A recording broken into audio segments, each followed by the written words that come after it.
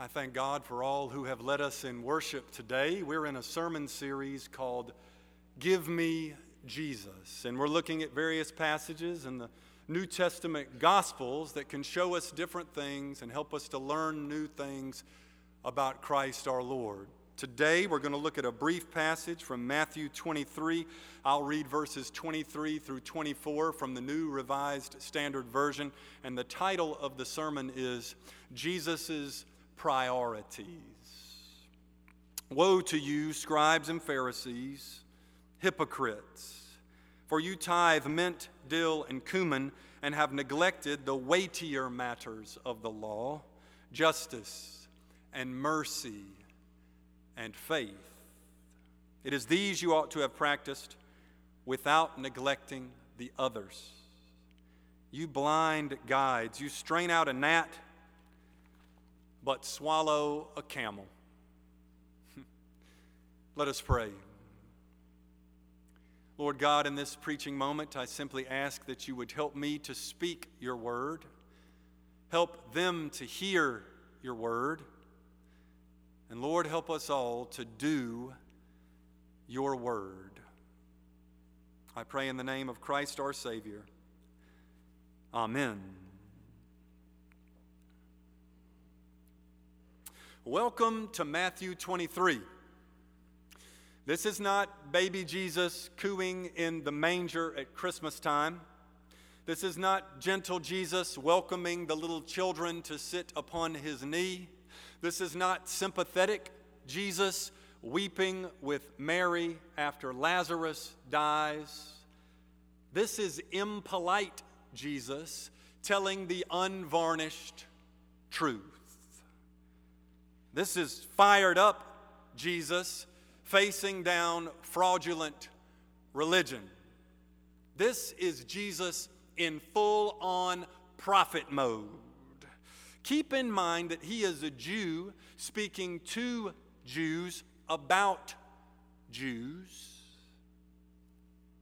As such, he's critiquing certain expressions of his own tradition, not denouncing another tradition.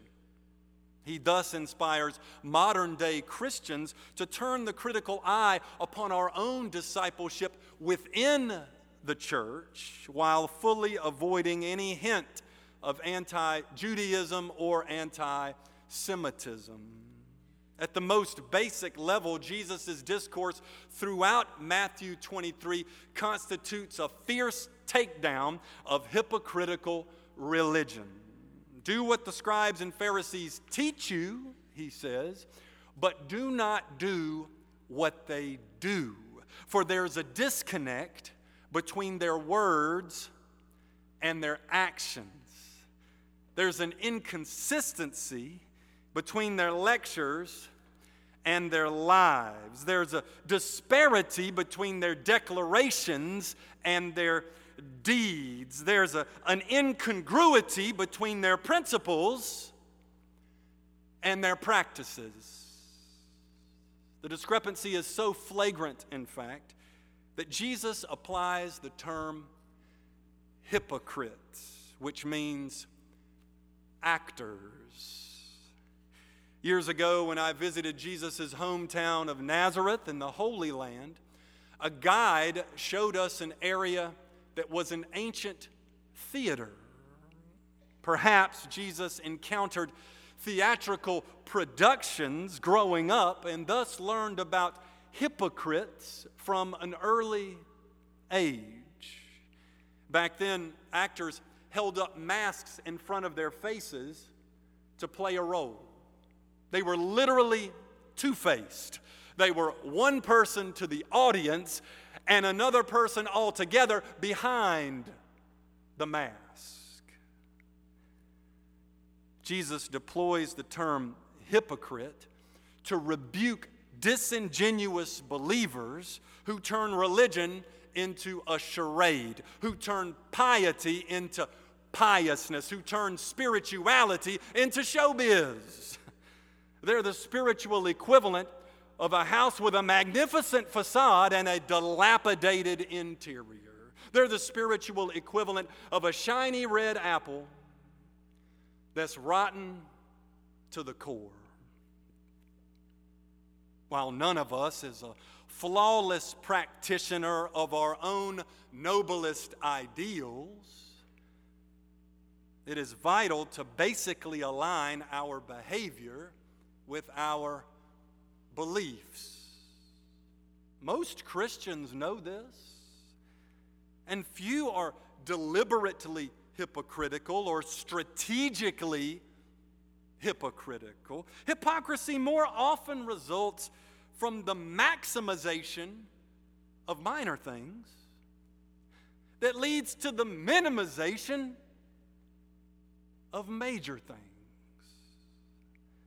You tithe mint, dill, and cumin, says Jesus, and have neglected the weightier matters of the law. To tithe was to sacrifice 1/10 of the harvest to God. Bible scholar Eugene Boring notes that some passages seem to limit the tithe on agricultural produce to grain, oil, and wine, while other scriptures appear to extend the tithe to include all agricultural produce. For example, Leviticus 27:30 says, "All tithes from the land, whether the seed from the ground or the fruit from the tree, are the Lord's." Deuteronomy 14:22 adds, "Set apart a tithe of all the yield of your seed."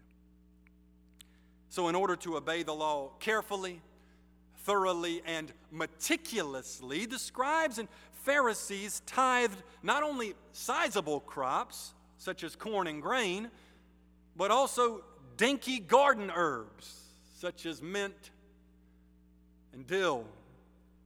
This rigorous tithing habit would not have been a problem in itself, except that it diminished their handle on the weightier matters of the law.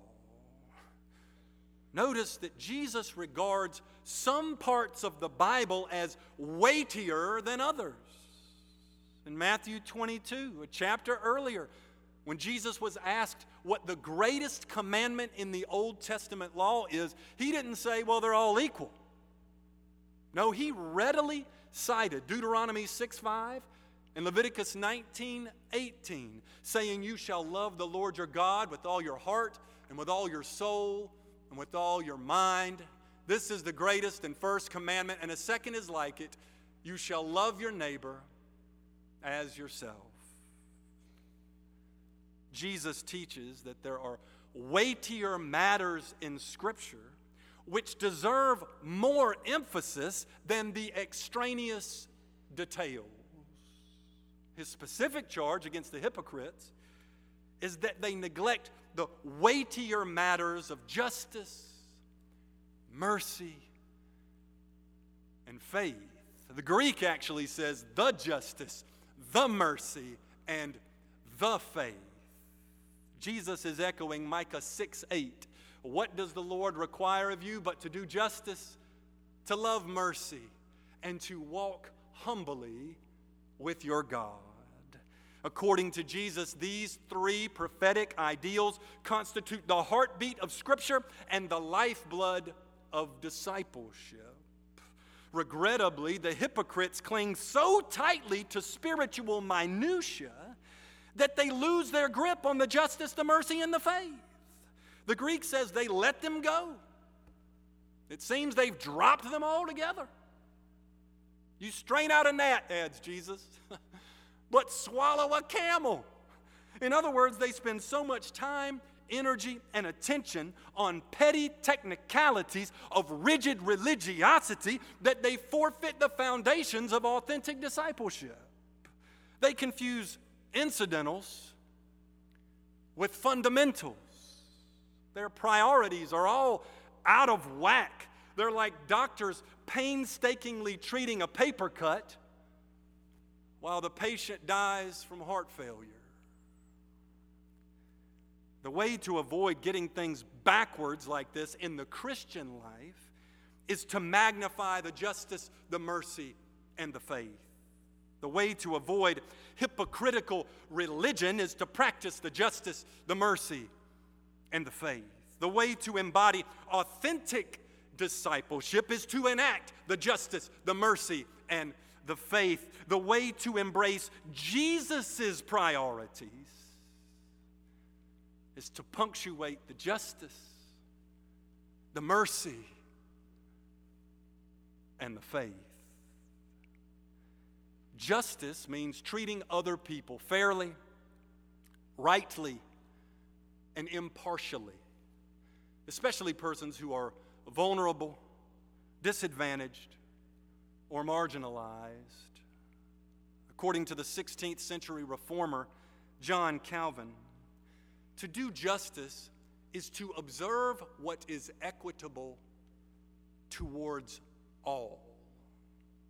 To do justice, therefore, is to rectify social wrongs. To do justice is to advocate for persons suffering from injustice. To do justice is to make clean water and safe shelter available. To do justice is to supply food for people that need it. To do justice is to transform society so that persons of various skin tones, languages, and cultures are all treated with equity.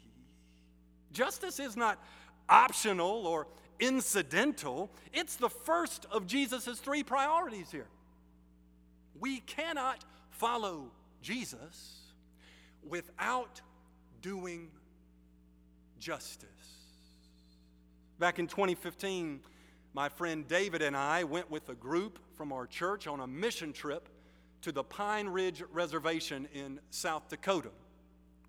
We got to know many of the Lakota people there as we held Bible studies, served community dinners, hosted a horseshoe pitching tournament, and repaired people's homes. David met one Lakota man who was a veteran of the Marine Corps. They hit it off immediately because David himself is a proud veteran of the Marines. As the two men talked, David discovered that for whatever reason, the Lakota man was not receiving his veteran benefits. So David contacted the proper officials and advocated on the man's behalf. He worked with the man and his family to submit all the necessary paperwork, and before too long, the man began receiving his full veteran benefits. That's doing justice. Alongside justice is mercy. According to Bible scholar Rudolf Bultmann, the Greek term signals the emotion roused when we come into contact with the affliction of someone else. In other words, mercy involves feeling the pain of others, empathizing with their predicament, and extending love accordingly. Mercy is compassion in action. Mercy is not an elective in the discipleship curriculum. It's a core requirement. Since Jesus showed merciful compassion for the masses, we cannot follow Jesus without showing mercy. When I was about 12 years old, my mom and I stopped at Bojangles one day for a bite to eat. While we were waiting in line, I noticed a man park his bicycle outside the restaurant and walk inside. He was wearing a backpack and was obviously impoverished. I watched surreptitiously as he walked through the restaurant and sat down at a table in the back corner without getting anything to eat or drink. I watched also as he displayed some peculiar mannerisms that seemed to make other customers uncomfortable. Mom and I ordered, got our food, and sat down at a table not too far from his. That's when Mom quietly told me that she had noticed the man and wanted to try to help him. And sure enough, she found a subtle way to offer him some cash so that he could get a meal. And I still vividly recall watching him go up to the register and order food and drink for himself. While the other customers reacted to the man with fear or apathy, Mom was welling up with compassion and extending love. That's showing mercy. The final term in Jesus' triad of priorities is faith. Faith means to trust God. Specifically, the God revealed in and through Jesus Christ. The two terms that began this triad, justice and mercy, deal with social relations and pertain to the love of neighbor. But the third term deals with the divine human connection and pertains to the love of God. Faith signals dependence on God, confidence in God, and relationship to God. Faith acknowledges the divine creator of all things and humbly submits. Faith is what distinguishes Christian practices of justice and mercy from other practices of justice and mercy. We don't think we can do justice and show mercy consistently or rightly without God's help. According to Isaiah 30, God is a God of justice. Therefore, when Christians do justice, we're not just seeking to do justice, we're seeking to do the justice of God. According to Exodus 34, God is a merciful God. Therefore, Christians are not just seeking to show mercy, we're seeking to show the mercy of God. Our ethics have a theological basis. Our social engagement has a spiritual motivation. We do justice and show mercy to reflect who God is, to do God's will instead of our own will, to glorify God instead of glorifying ourselves, and to represent God's kingdom instead of the kingdoms of this world. Faith is the third of the three priorities, not because it's least important, but because it's the ultimate reason for the first two. Disciples of Jesus do justice and show mercy because we have faith in a just and merciful God. Back in 2021, at a family-style restaurant in Orlando, a waitress named Flavian Carvalho noticed something concerning. A family of a man and a woman and two children were all sitting at a table together, but the man and the woman and the little girl were on one side of the table, and the 11-year-old boy was on the other side by himself. Not only was he sitting by himself, but the other three were eating dinner, and he had nothing to eat. Miss Carvalho observed bruising around the boy's eye and on his arm, as well as a cut on his nose. So she wrote a message in big letters on a sheet of paper and held it up where the little boy could see it, but none of the other people at the table could see it. The sign said, "Do you need help?"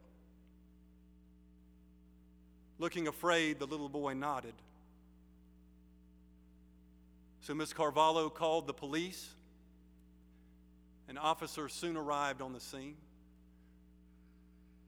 They took the 11-year-old boy aside and began to ask him some questions. They observed that he was underweight, and they discovered further bruising on his body.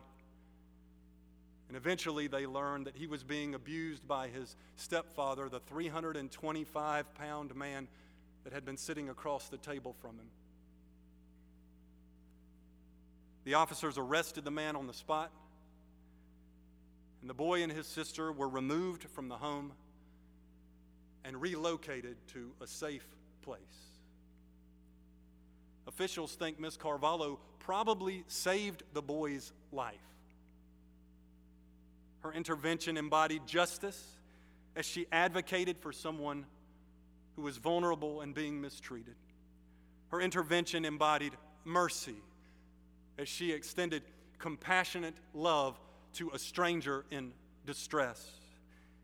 Her intervention embodied faith as well, for Miss Carvalho later reflected, "I was used like a tool of God to help him." That's what Jesus desires from his followers. To be used by God to make justice happen in society. To be used by God to show compassionate mercy to others. To be used by God to do God's will in this world. This is the difference between authentic discipleship and hypocritical religion. This is the difference between the way of Jesus and superficial spirituality. This is the difference between the Christian life and just a Christian-y life. It all boils down to pursuing Jesus's priorities. Following Jesus is not about whether we call Scripture inspired or infallible or authoritative. It's about the justice, the mercy, and the faith. Following Jesus is not about whether we wear casual clothes or suits or dresses to church.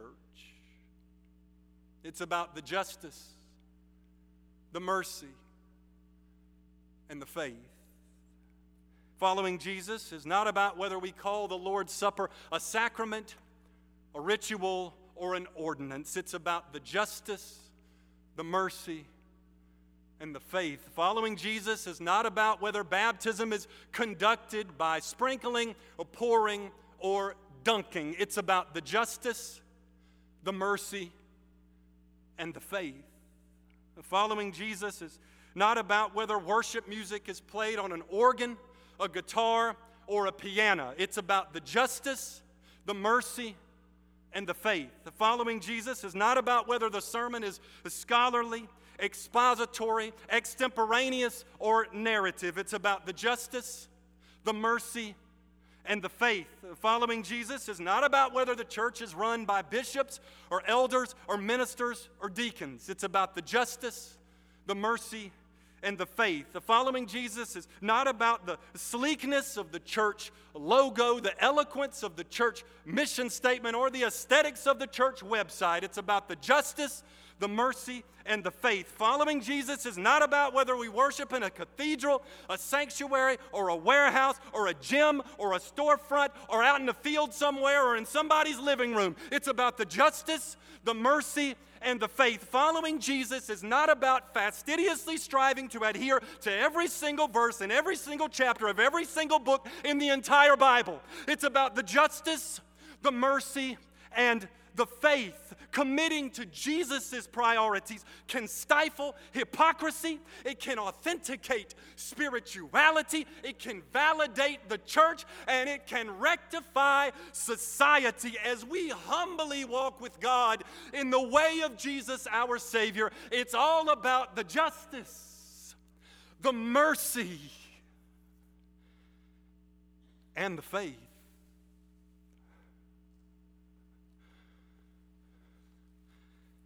Amen.